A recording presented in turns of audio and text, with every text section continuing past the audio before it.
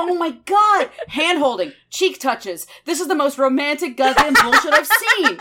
What the fuck? Literally, my notes in all caps just say true romance. It's so sweet. I love them.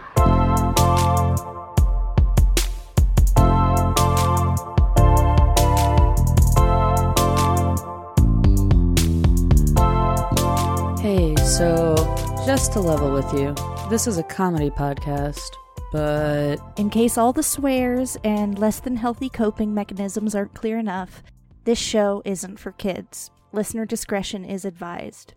And regarding the books, while Animorphs is nominally for children, there is some extremely dark and textbook triggering content involved. Body horror and animal harm are pretty standard, but every book is different. So for specific content warnings, check the notes of this episode. And you know what? If you have to bow out because of any of this, we understand, and we support you. all right, that all said, on with the show. Hi, welcome to Lit Kid Lit, where we get high and cry about whales. We get high and cry about the majesty, the beauty, the sadness regarding whales. There's just... I mean, look, you hit me at a certain day, I'm gonna cry about whales no matter what. Honestly, yeah. This book in particular, which is book 4 of the Animorphs Kid series, The Message, Cassie's first book. Yep, as an introduction here, I am Nika, a first-time morpher and heavily judgmental bird and zoology enthusiast who also cries about whales. I mean, we're white women. What are you gonna do? Exactly. Yeah, we're white, simple white bitches. It comes with the territory. You look out at the ocean, you think about Free Willy, you cry. It's a thing. It's just happening. Yep. And I am the resident Animorph historian, Kara. Yeah, so we're gonna get just right into it. Book 4, The Message, starts with Cassie. Loving it. It's squirrel time. Cassie goes squirrel, just for funsies, just because there's a predator around. And if you want to, meet a predator, the best thing to do is turn into a snack. I genuinely loved the zany squirrel brain, because it's just like, what the fuck is going on? Who are you? What's this? A nut. Oh my god. And I'm like, that's exactly what they're right. You're right. So I've had the deep mispleasure in my life, displeasure, of dealing with a lot of orphaned baby squirrels, because one of the biggest things at the Wildlife Center is someone going, this squirrel fell out of its nest and I already brought it to you. And we're like, well, do you know that they can climb? Yeah. Fuck, shit. Too late. All gray squirrels are the devil. Oh, yeah. Every single gray squirrel in the entire world. It's true. Any footage you see online that's random squirrel jumps on leg and freaks the shit out of somebody, it's a gray squirrel. It's always a fat, squirrel. Asshole gray squirrel that's been fed sun chips for most of its goddamn days. Yeah. I've had to just, work on weaning gray squirrels. Here's the thing, and they don't tell you about gray squirrels, is that their claws, imagine, a squirrel has to go they have vertical nasty ups, little right? hands. Their little hands are full of daggers. Yes. And I have been drawn to blood more by squirrels than I ever have fucking birds of prey. They're fine. Talons, no big deal. Snakes, turtles, it doesn't matter. Nothing's hurt me more than goddamn squirrels. Yes. So Cassie turns into a squirrel, and it is hilarious because she genuinely is just like, what's over there? Who are you? What is that? Oh my god, I'm anxious. Everything's anxious. And then Tobias tries to eat her for a hot second. Because he just shows up and it's midnight, by the way. Yeah. It is late at night. So Tobias shows up, and it turns out, oh, this is what you've been doing, Tobias? You just kind of go hang out in Cassie's barn at night because you don't want to sleep in a goddamn wardrobe drawer? Valid of you, but okay. And hey, there's lots of little snacky critters running around that aren't being... he's not picking off the patients, but... Hey, you see a random rat. Right, yeah. I'm really glad that Tobias has embraced the whole, hey, let's... Yeah, he's accepted. I love that it's not drawn out. He's accepted this part of himself to an extent that he can live with it. Yeah. And Cassie immediately, because Cassie's fucking, she gets people so well, so quickly. She's he likes it when we make jokes and we acknowledge that he is what he is without, talking down to him. So she's like, you wanted a squirrel sandwich? God's bless Cassie. She is the most emotionally mature person of this entire team. And if it weren't for her, I'd have gone insane right now. But yeah, the squirrel sandwich, and he was like, haha, I'm thinking barbecue. Yep. And it's like, but I'm Cute. done. Like, jokey. Haha, cute.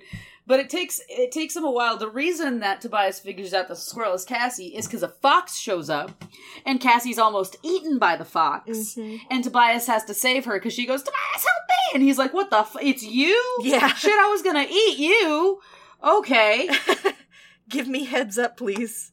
And then, like, the fox goes away. Oh, yeah, Tobias fucking helps her out. He rakes the fox, and the fox is like, okay, this is not a good spot anymore. Not Maybe, worth it. Maybe. Not worth it. Yeah. Oh, it's great. So they talk for a little bit, and they kind of have a fun little time, and Cassie's just like, he's like, why are you out here so late? What's going on? And she's like, yeah, well, something's been coming in here. I figured the best way to figure out what it was would be to turn into something that could observe it and also potentially lure it in.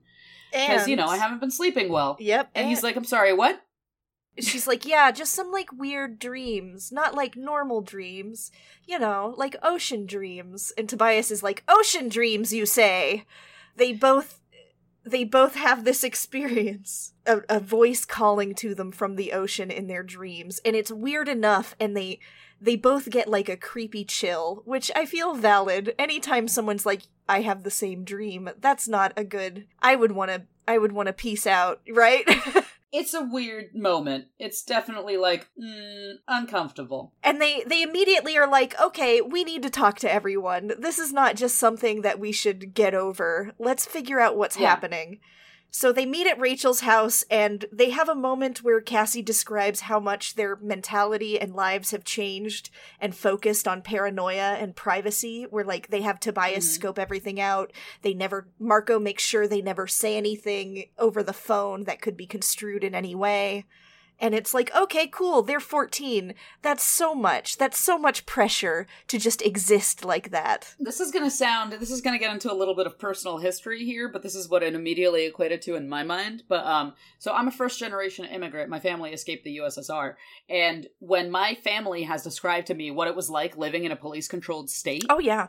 And having to watch everything that they said, don't talk to your neighbors. I was thinking don't trust the same anybody. thing. Anybody's willing to sell you out. Nothing is real. You're gonna get killed. Don't say it. Like, watch every step, every move you make. Yeah. Someone's watching you. Of course, someone's and I was watching reading you. That. Yeah.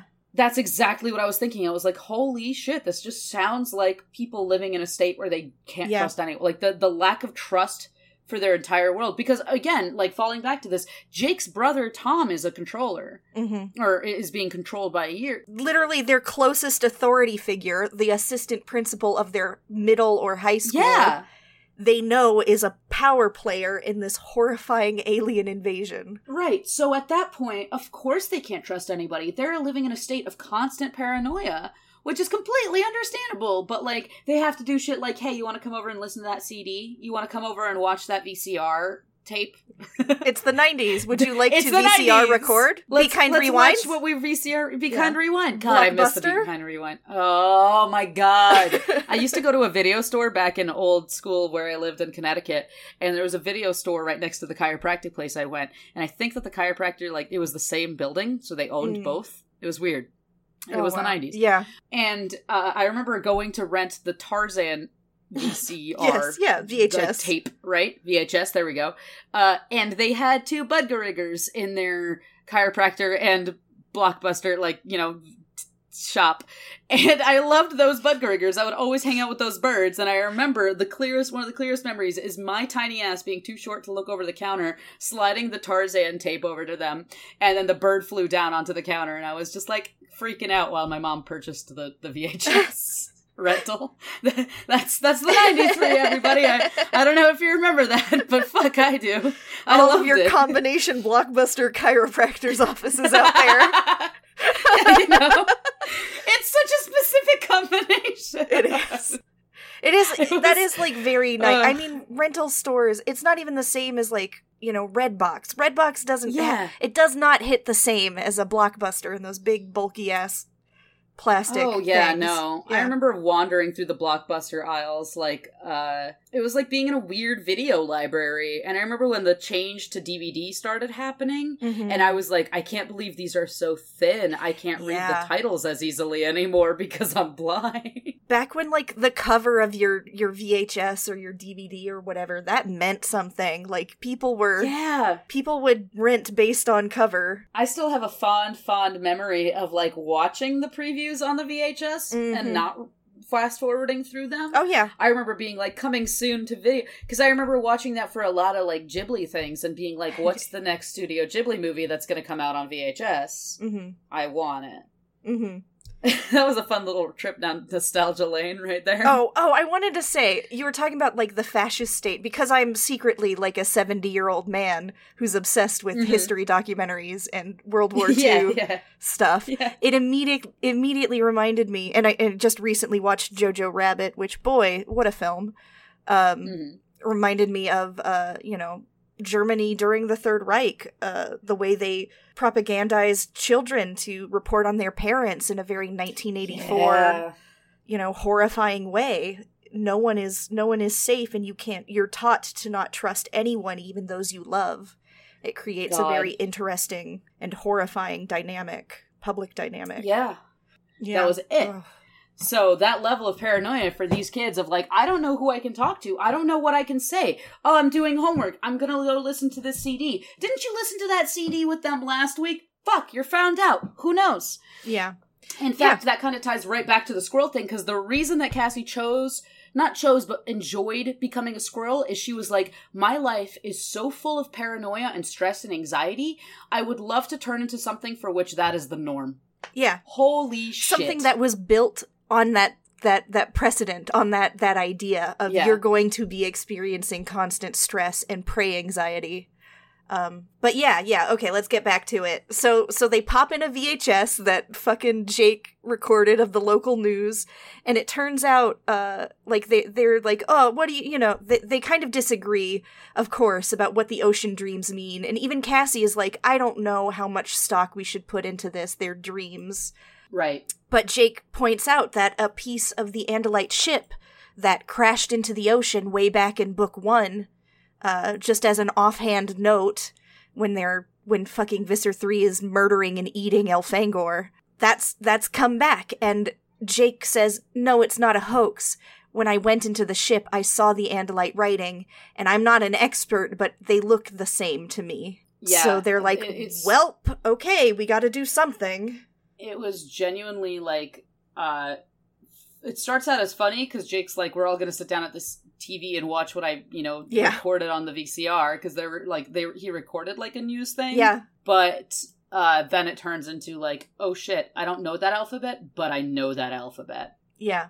Like, no, there's more. It's more than just a feeling that you've had. Like, this is something important. And as they start doing that, both Cassie and Tobias fucking black out once they see the Andalite writing. Hang on, we're gonna hard screech back real quick, because we forgot to mention how much of a crush Cassie has on Jake. Oh my god, they are so cute, and they love each other, and I love it. So cute. Like, because when she passes out, the reason we're hard screeching back is she straight up goes, I passed out, I wouldn't even respond to Jake catching me. I fell straight back, not even caring that Jake caught me in his arms before I hit the carpet. My little so teenage cute. heart. Oh my god. She describes him as, he's very cute in a big, strong kind of way. He seems very serious until you get to know him, and then you realize he's still pretty serious, but he knows when to laugh. And it's like, shut up, like, he's so big fucking and strong, and he's got deep brown eyes, and people really respect him, but he still likes everyone, and she's so heart eyes at Jake. So it's the most adorable thing in the world of her just like, and like, oh they're God, like, I don't know, I kind of like each other, I like him, we kind of like each other. Like, girl, you are dating. He showed up to your family Thanksgiving last year. That's what I was freaking out about that, because right? he was like, yeah, I was at your Thanksgiving, I've met your grandmother, and I'm like, who just does that? You don't just go to someone's Thanksgiving like that. You go to Thanksgiving. What was that conversation? Hey mom, hey dad, hey Tom, I'm gonna go over to Cassie's for Thanksgiving. And what, your whole family was just like, what the fuck about your family? No, they were like, yeah, go to your girlfriend's house. That's fine. Mhm. That, like, you're dating. You're already dating. Mhm. It's already happening. My Everyone kids, my knows children, you guys they're are perfect dating. angels. It's not just like we like each other. It's fine. You hold hands when no one else is looking. Come on. God, I love it. They hold hands so much in this book. It makes my heart It's so cute. soar. Oh. And It's at really one sweetly point- written too. Like it's not It- over it the is- top. It's very cute, and I love this kind of just. I just love Cassie's emotional maturity about all of Mhm. this. She has such a crush on Jake, but she's also just like aware of, you know, their situation, and then she has to describe everybody else. And when she describes Marco, it is the cutest thing because you can tell she respects the hell out of him. Mhm. I love that the description is he has these amazing eyelashes I'd love to have myself. Right. Oh, Haven't you my met God, a that's- boy like that though? Like there's certain boys have the eyelash genes. and it's so I freaking hate him. I hate that. I don't hate, but I'm envious to the, like, my core. I'm like, how come, well, how did you get that? How come you got the Unfair. eyelash gene? I want Unfair. those. But my favorite part is her description of Marco is, Marco's cooperative mood didn't last long. I knew it wouldn't. He's not happy unless he's complaining about something. So Mhm. everyone acknowledges that Marco's just a bitch. Yep, they know Marco. They totally get him that he's Fucking going to be this Marco. guy. And he's like, well, I need a car for girls to like me. And they're like, that's not going to help Marco. Yeah. They Like, it's not constantly gonna- it's shit not on gonna him do too, but anything. he loves it. And that's how that's where I find my appreciation of Marco. He lives Yeah. to also be shit on. He can dish it out and Yeah. take it with extreme Marco grace, which is being bitchy. Yeah. Yeah. So I the- also love that. Oh, go ahead. I was going to quickly add a quick comment of, and then she describes Tobias, which is, Tobias is never happy, period. He thinks if he's ever happy, someone will just come along and take his happiness away. Yeah. Oh my god. Ice cold, Cassie. She gets everyone so well that she knows exactly She how is fucked up so they are. aware. Yeah. And I was like, wow, thanks for saying it so bluntly, but holy shit. And I think that what's important is that since she's so aware of everybody, she kind of knows how to deal with everybody. Yeah, that's why she's everyone the likes manager. her. Yeah. She That's- understands their emotions and where they're coming from. That's a part also of their like manure date. Oh, okay. So they're doing this. Well, let's the go manure back. date. We gotta go back because they go to scope out the beach and they find controllers and they get chased by controllers with real ass guns and they're like, "Hey, we're used to like space Star Trek lasers. These guns are also very scary though." Like, They start shooting at them on the as beach. children, and they're just children at this point. And they run Yeah. and they hide in the ocean and transform into freshwater fish, knowing that that's going to be very bad. And they're burning and they're freaking out and they can't breathe, but at least it's better than being shot at. Yeah. And Tobias tells them, or they hear the fucking vice principal be like, I can't believe you just started shooting at them. They're just fucking humans. Yeah. And they're like, wait, we found these genes in the surf. Yeah. And they're like, yeah, they're just kids swimming probably, but it's a little bit weird. What if they're not even Andalites? Oh, Yeah, fuck. the Yerk. I love getting the Yerk infantry like peanut gallery because Chapman Yeah, yeah. and his wife were also like, "What is wrong with Visser 3? He is such a fucking clown. He is botching this all the time." And here they're like, "Yeah, what if they aren't Andalites? Like they definitely could just not be Andalites. We're just assuming that." They're like, "Yeah, but Visser 3 fucking won't listen to anyone. So what are you gonna do? He'll kill you if you say anything." And I Right. love that. Visser 3 wrong. I'm not the fool that's gonna try to tell him. Yeah. Like, I love that whenever we do flash over to the controllers, it's just the Yerks being like, you want to tell him? You want to die? Yeah. Or do you want me to die? They're 'Cause trying. neither of us should die. Yeah. They are also interestingly like trying their best. They're not full like mindless body snatcher robot soldiers. Right. It's a good human look at everything. I'm really genuinely, I think that it's very impressive how they managed to even slightly give some humanity to. We gotta not use just the word Chapman, who we got humanize in- just because that's the way our language is. Yeah. We don't have, I mean, Alienize? anthropomorphize, moralize, Yeah, I guess. Conscientious. The Anyway. language is hard.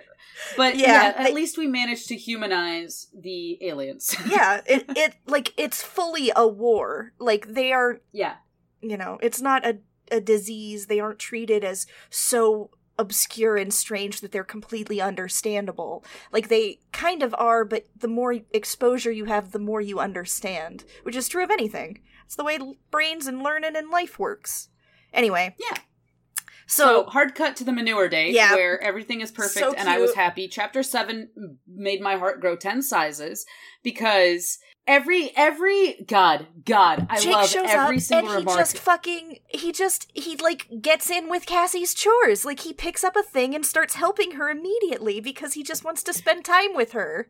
But just look at how cute this dialogue is, though. So, typical guy. He had the bad time to show up when I looked like Ms. Manure. Hi, Jake. Did you come by to help me shovel manure? He grinned. He has a great smile. It appears kind of slowly, like it doesn't quite belong on his serious face. Aww. I don't know. Did I? Oh, God. I'm smitten. That was smooth. So and then she goes, cute. And because she ultimately, they're friends first, the crush, whatever, but she's like, yeah, you did. And she just hands him a shovel, and he's just there to hang out. And they don't have to talk. Like, they know that they each have something to say to each other. But they're just hanging out together. It's so genuinely good and They're cute. comfortable, and they have a playfulness that's very human and not, like, overstate. Like, they're not... Like, they're pretty suave to each other, but they're still, like, human. It doesn't seem over the top or fake. Like, he's not fucking inviting her to Mambo on a beautiful lit beach with fairy lights or whatever. You know what I mean? Like, it's a very genuine human romance. And also they talk about the weight of responsibility of choices because Cassie is still, she's worried. She doesn't want to force people to do things that would get hurt. She doesn't want to live with that choice. I think that I love this bit, and we'll come back to it later because this comes up again from Marco of all people. But in this moment, when he says, I need you to make this decision because you and Tobias are the ones experiencing it. And Tobias earlier said, listen, we'll do what we can do, but I'm a bird. Like, if this is coming from the ocean, I can't help you. Like, he's very blunt about it. Like, he probably feels bad about it, but he's also like... Realistically, he's like, I'm not the one going into the ocean. I can't. Right, so he's like, I don't feel like I can weigh in on this decision, because this decision and he's isn't still, something that I can even still, he's like, do. but we need to do something, because what if there's an Andalite there, and we need to do anything? So, I love that when she's... God, when she's talking to Jake about this, he's like, look, if you tell me it's real, it's real. I think you're right. We'll fight Marco on Marco because it's fucking Marco, but you're the one with the dream. Only you can decide if it's real enough for us to try to do something about it. And she's like, I don't know what to do. And her humility is one of my favorite things about her, because everyone acknowledges that she's the best morpher. You hear it over and over again in all the other books, but in her own book, she's like, we all morph really fine. I don't get what they're like. We're fine.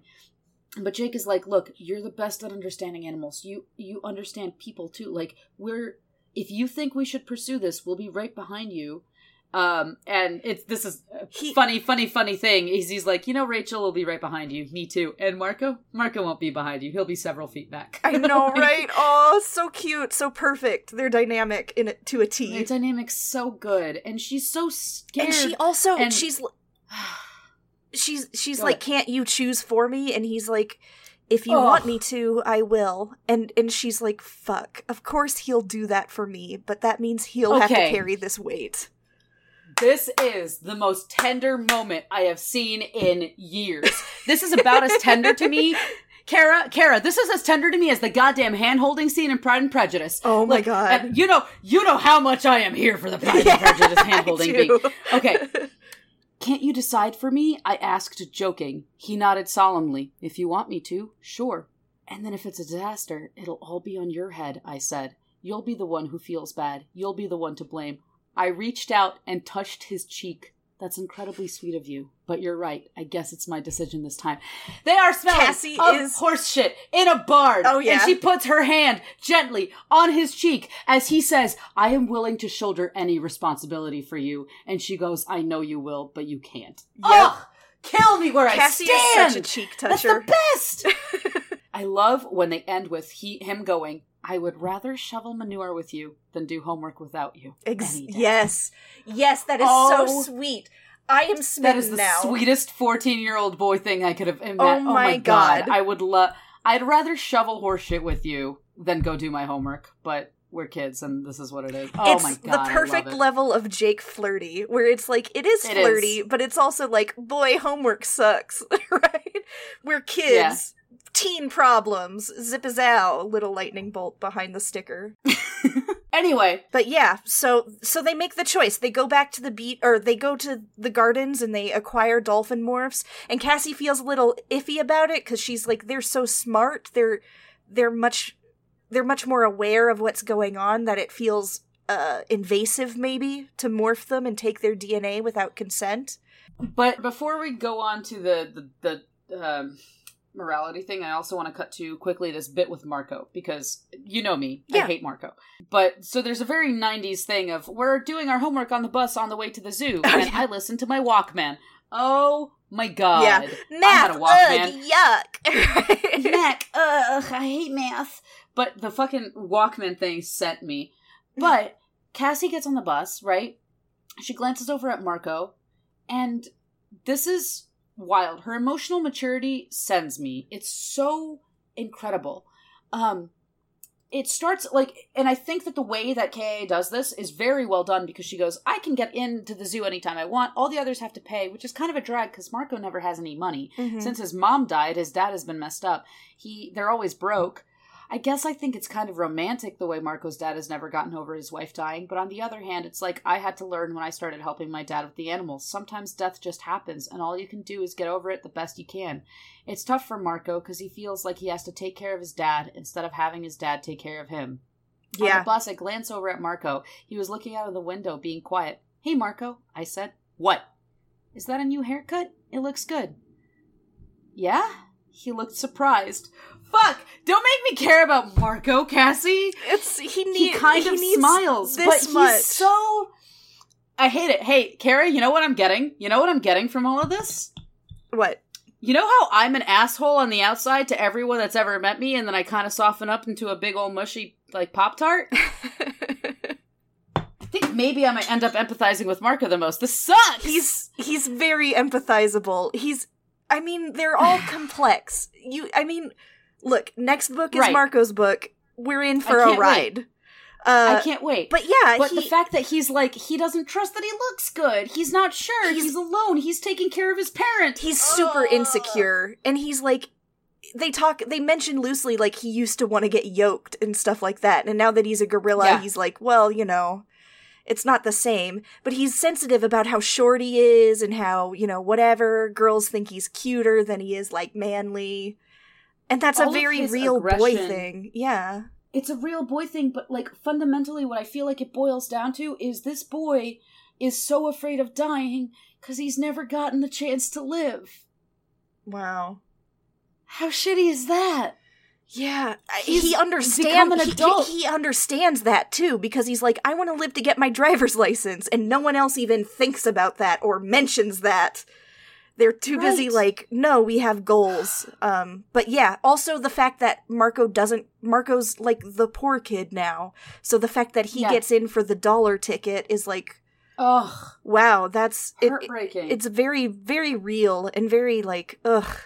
When you're the poor kid in a rich school, that's a mood. Yeah, and, like, everybody, like, I feel like, here's the thing, I feel like the reason that there's such tension nowadays between Marco and Tobias is because both of them are now dealing with everybody else's pity, without them knowing it. Oh, I don't think people try to address them with pity, but both of them are getting various pity cards from the rest of everybody. They also deal with it in the complete opposite ways, where Tobias is very sensitive and very not necessarily open about how he's getting hurt, but he doesn't lash out, he just kind of takes it and sequesters himself, and Marco's like, no, I'm untouchable. I'm a sassy little sarcasm boy.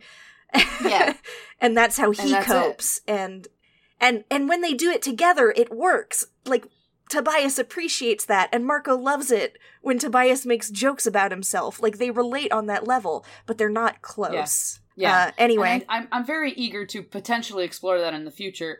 But in the meantime, what we instead deal with is the zoo has dolphins named after the cast of Friends. Hell yeah. Yeah, they do. Oh my god. This dolphin's named Joey, Chandler, Ross, Joey Phoebe, loves and Rachel. food. Boy, howdy. Fucking Joey loves food. God, is it the 90s? We've got Walkmans and we've got the dolphins named after Friends. Yes. Holy shit.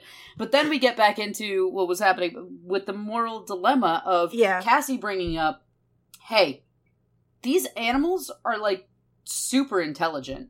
And by the way, quick segue, they keep calling dolphins fish in this fucking book. I know, it made me go wild. I think they do, I can't remember if they do dolphins are mammals, duh, but they do casually call them fish, and I'm like, please, guys. Cassie, where's your actually? You need an actually here. Right, it would have been a quick one line, because Marco goes, both the porpoises and dolphins are just fish, right? You could interrupt him there, but no, that doesn't happen. Anyway, Cassie's like, I don't know how to feel about this, because they can think. Like, it's not the same. And then they bring up something that we don't think about, right? Mm-hmm. But Rachel goes, Yeerks take over humans, right? Controllers control people. Mm-hmm. We don't take over the animal. We just copy the DNA pattern, create a totally new animal, and then Cassie interrupts, and then control that new animal. Yep. So that brings up the mentality of, is the animal that you create to inhabit an animal without you inhabiting it? Well, I don't even know how you could determine that. Here's what I love this because it really mirrors, what they do and what the Yeerks do is essentially the same thing. They are creating a body with different abilities for them to control, right? Like they are, yes. Yeah. And they literally dichotomize, this is the animal brain. We suppress the animal brain, right? That's fucking something, isn't it? That is what the Yeerks literally do. They suppress the thing's natural instincts and force it to do what they want. But they've created a copy through DNA, through cloning, essentially. But those experiences are still somehow in that DNA. So there is, it's fucked up. It's very, and they get into it, man. They get into it. They do. And I think what really solidifies her, Cassie's entire mentality about this is before she does take the dolphin's DNA, she asks, may I? Yeah. Knowing that she couldn't answer. And I think that's just Cassie as a, concept all in one, is that bit of her asking permission, the concept of her caring about the consent of a morph. Mm-hmm. Love it. I love it. That's what separates you. That's what separates you from the Yeerks, Cassie. There it is. That's it. The fact that you bothered to care. Because here's the thing, they asked Chapman, in the last couple of books, they asked Chapman, or he volunteered, right? With that, caveat of don't touch my daughter. Yep. And then they don't respect that. Yeah. But in this, it's her asking. Mm-hmm. Ugh. Mm-hmm. Yeah. So they become dolphins, and it's fucking joyous. It is pure fun and joy, and the ocean is where they belong, and they know it, and they race and play and do flips and just are like, look what I can do! Look what I can do! Look at how high I can jump! And it's just like, everything's fun and great, and it's such a wild dichotomy from anxious squirrel to carefree dolphin. Yep. Damn, way to bookend that shit, Kay. Also, holy shit. Everything is fun and great until it's very much not. And they find out that there's a shark attacking a whale. And all their dolphin minds are like, well, it's time to go fuck it up. Because that is true to life. Dolphins just hate sharks and they'll kill them for sport. Yep. Cool. Great. Dolphins. Hey, listeners, by the way, if this is the part where I start crying, I'm sorry. Apparently, this is the part where I just cry about whales.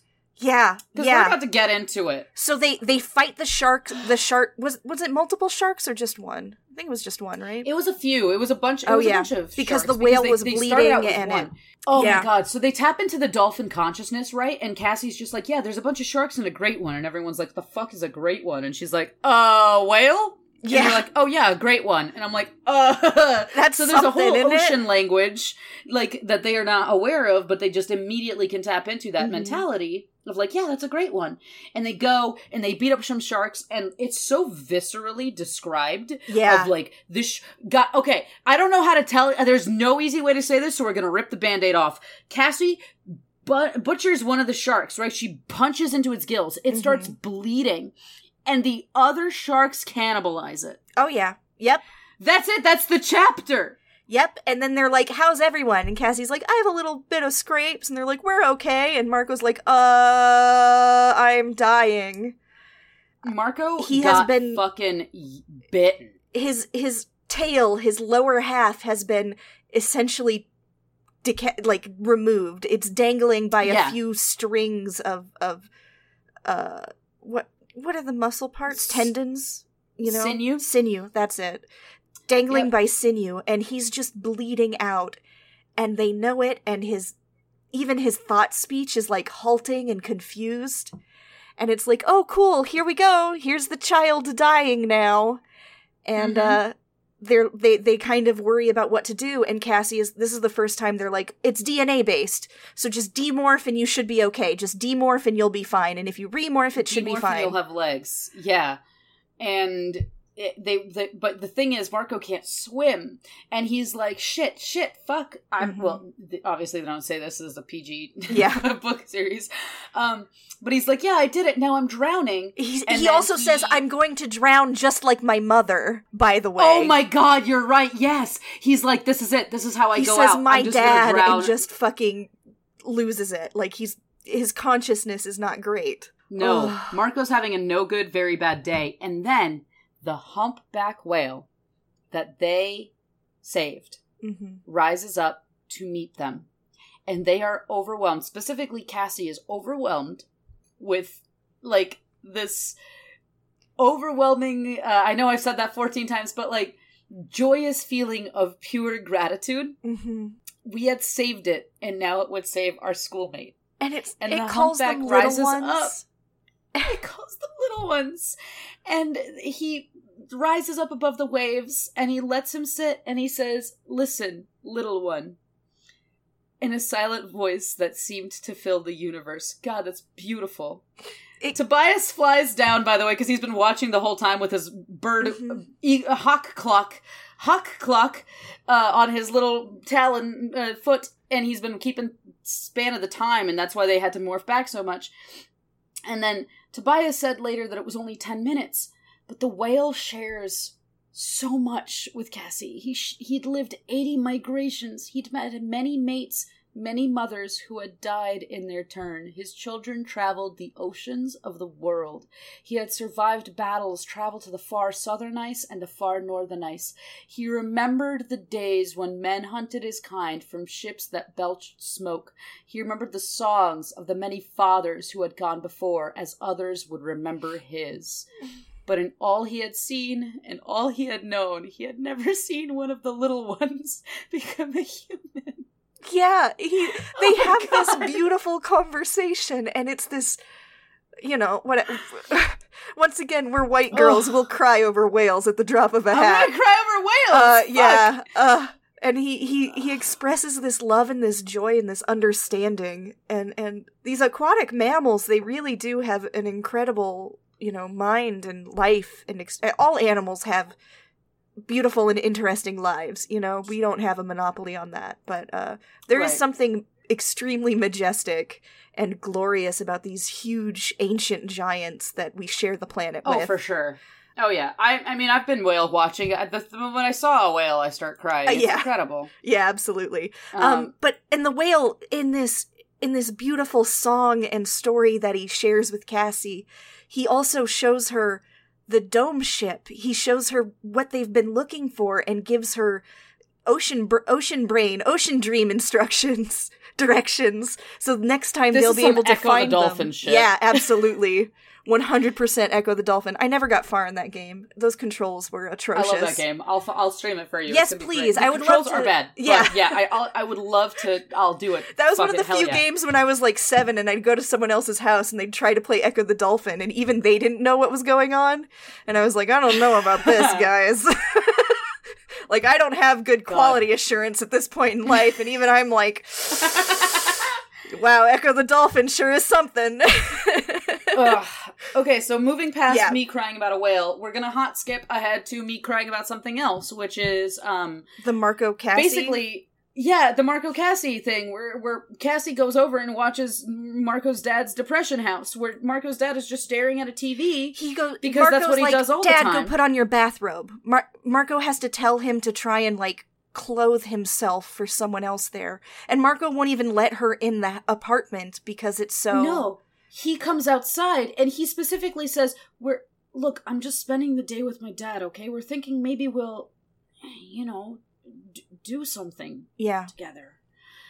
And he's just like, no. He comes out of the house, the swimming pool is drained and closed, and leaves covered the bottom. Yep. Holy fuck. What a way to comment on the fact that there is no bodies of water in this house. Like, no swimming, no drowning. Mm-hmm. And here's the most incredible thing. This is Nika learns how to respect Marco 4 books in. Yeah. She comes over and she wants to apologize for the fact that he almost dies. Reasonable. Makes sense. And he goes, yeah, look, it wasn't your fault. It's this whole thing. I think this whole thing is fucked. He's like, yeah, I don't want to be an Animorph. It's not you, it's the situation, and it's always been the situation. That has been my point the entire time, and now you're realizing it. You know? And she goes, yeah, I guess that other times it was always somebody else's idea. And he goes, oh, I get it. You don't like having the responsibility.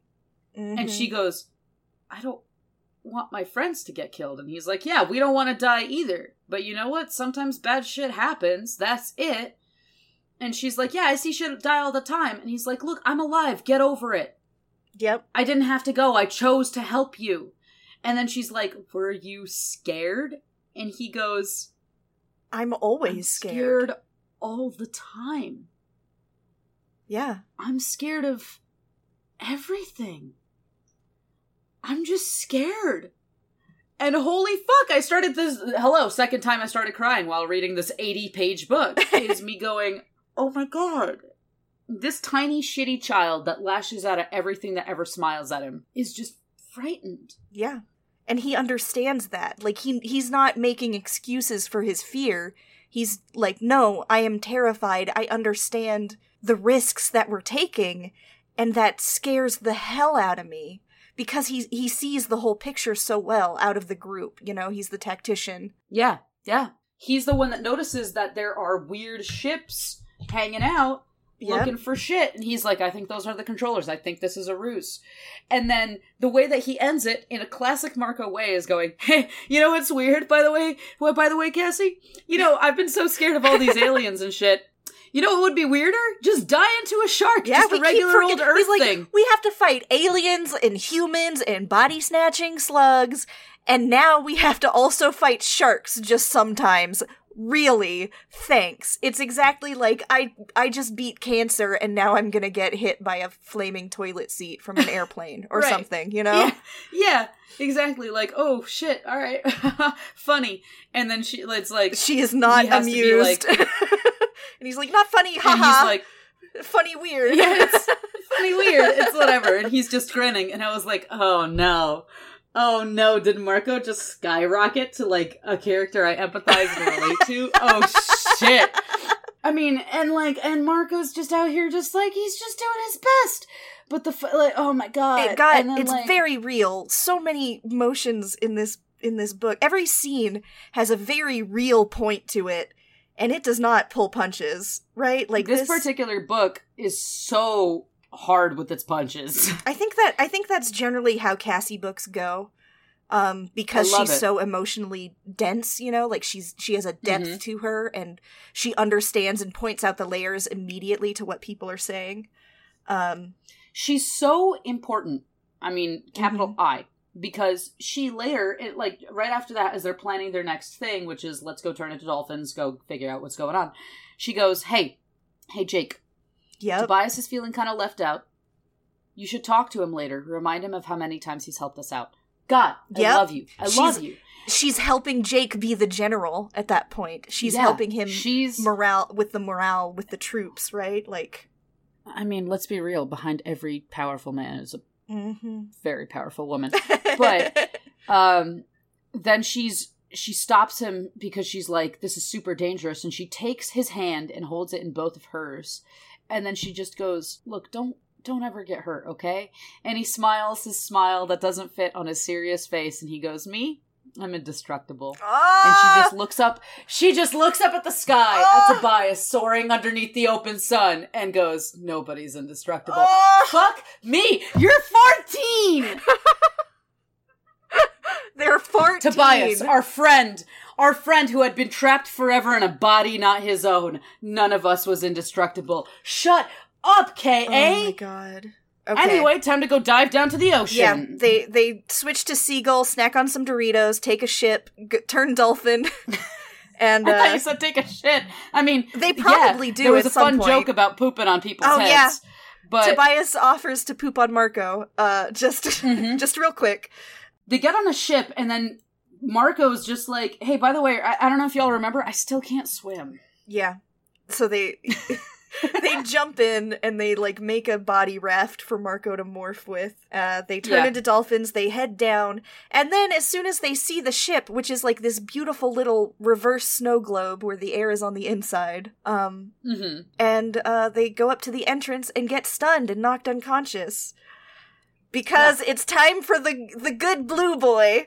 It's time for Axe. The sixth baby. The sixth Animorph. I don't know shit about this. This is my first time here, but I can safely say, without a fucking doubt, God, I love him. He's so good! Aximili Escaroth Isthil, right? That fucking extremely Tolkien Elvish sounding name.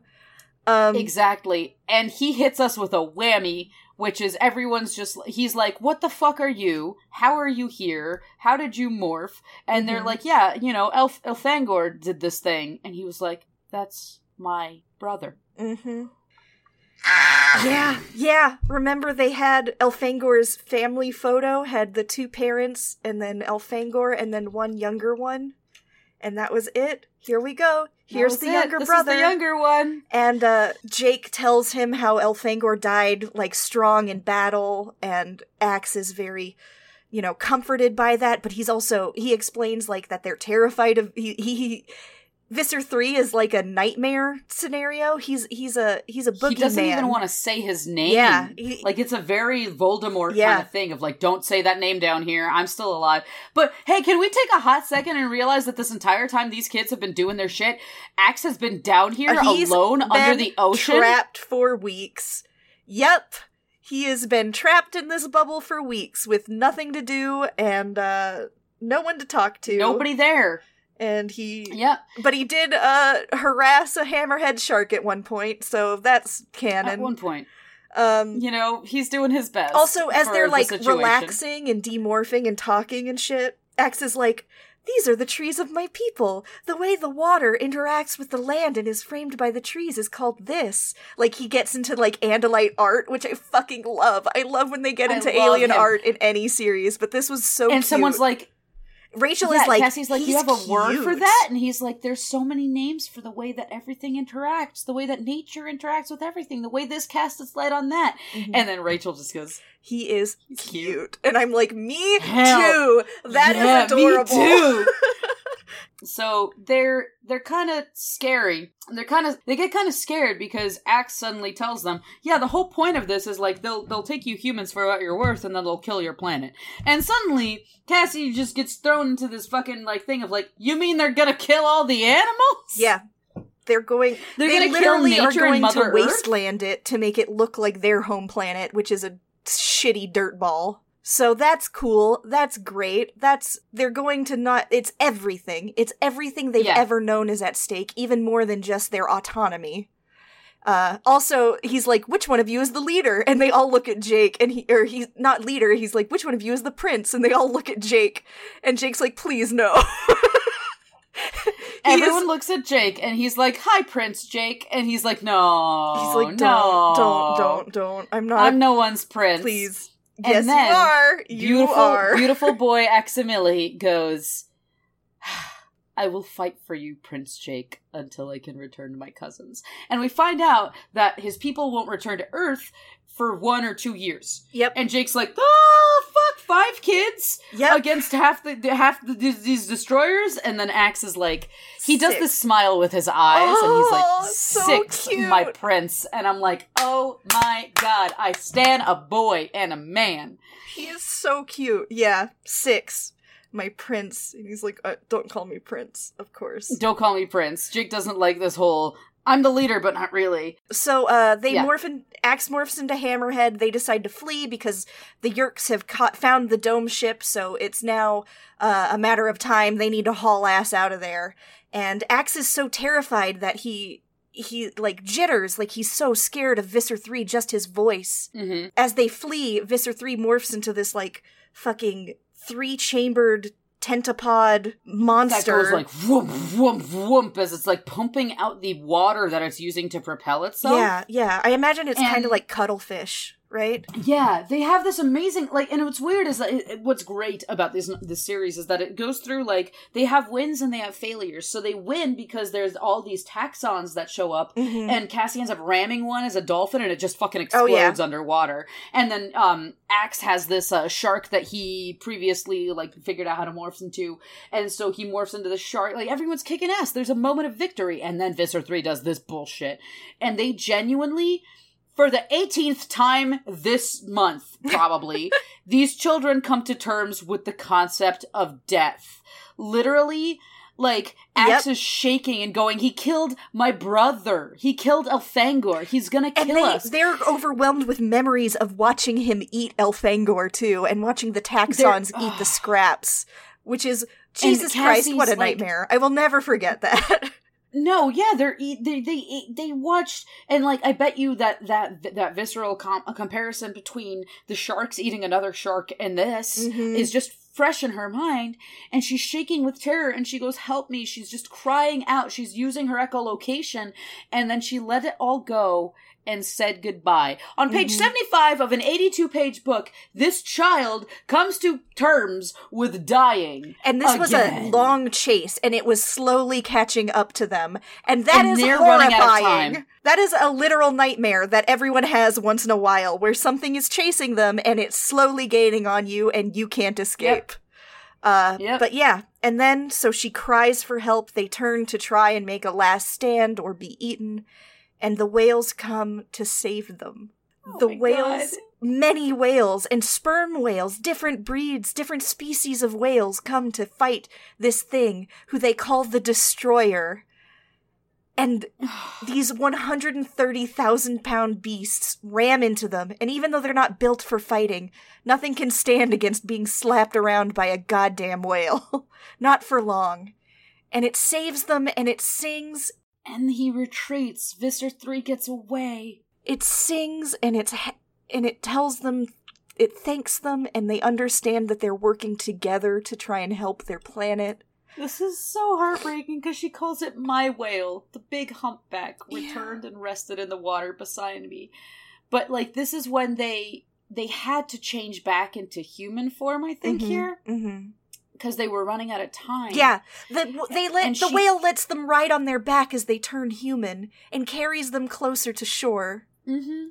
And she's like, whales don't think in human words or human thoughts. Whales aren't as smart as we believe. I don't know what a soul is, but if humans have them, then so do whales. Yeah, they don't have to know words to sing songs. Shut the fuck up, I'm crying right now. I love whales. And, like, the feeling that the sea itself had called them to respond to the presence of an abomination.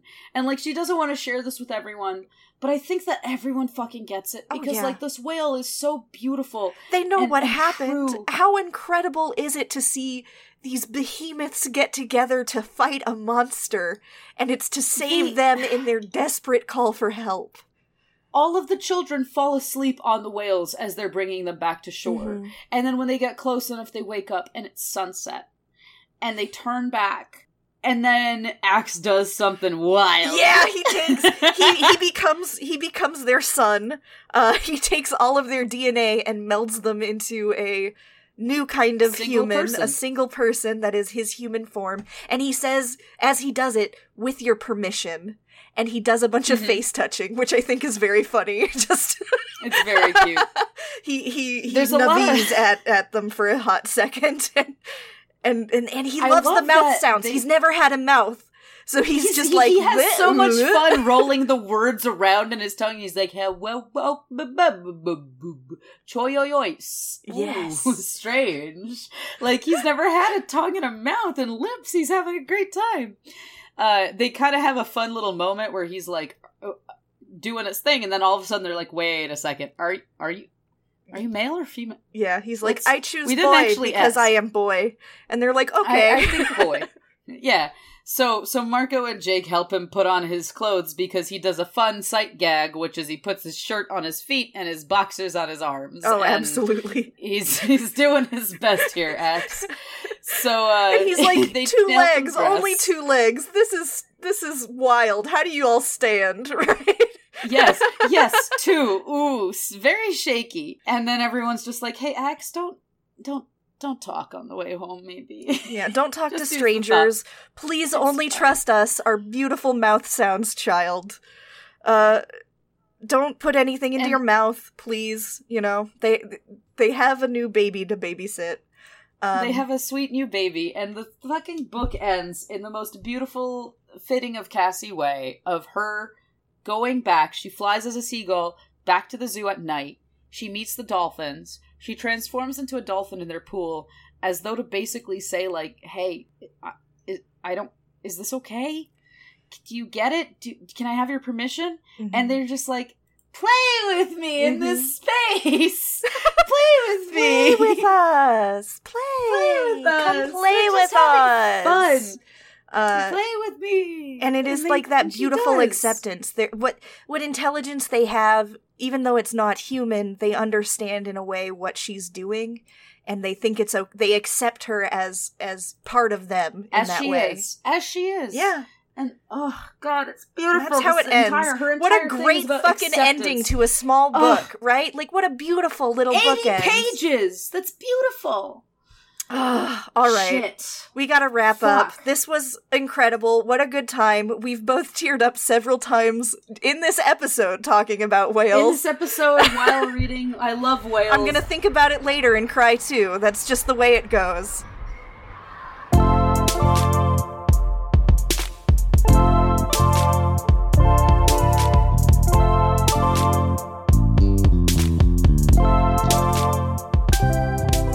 Hey everyone, thanks for joining us. We hope you had as good of a time as we did. First off, let's all thank K.A. Applegate, Michael Grant, and Scholastic Books for their extremely fun and traumatic children's series, Animorphs. You can find links to get your own copies of Animorphs in the episode footnotes. We'd also like to thank our friend Matt for making our intro and outro music. You can find him at Nice Wizard Music on Twitter. Check him out. Hit him up. Make him slap the bass. And, of course, if you'd like to send us comments and get updates on episode releases, you can follow the Lit Kid Lit Twitter at LitKidPod. Or, if you'd like to follow us individually, you can follow me, Kara, at Bishojo World, or Nika at Gossamer Owl. That's Bishojo with a U and Gossamer with 2 S's. You can also email us at litkidlitpod@gmail.com. You know, it's a good classic Gmail. All right, bye! Look, I'm a simple bitch. All you have to do is go to an art museum with me and care about the bullshit that I'm spewing, and I'm sold. It's that simple, isn't it? Right? Like, all it takes is someone who's willing to, like, engage in culture with you. It's great. The standards are so low. We have so many arms to hug you with. The more to hug you with. So, they only have 2, but, like, you know, maybe you can hug with horse hooves. I don't know.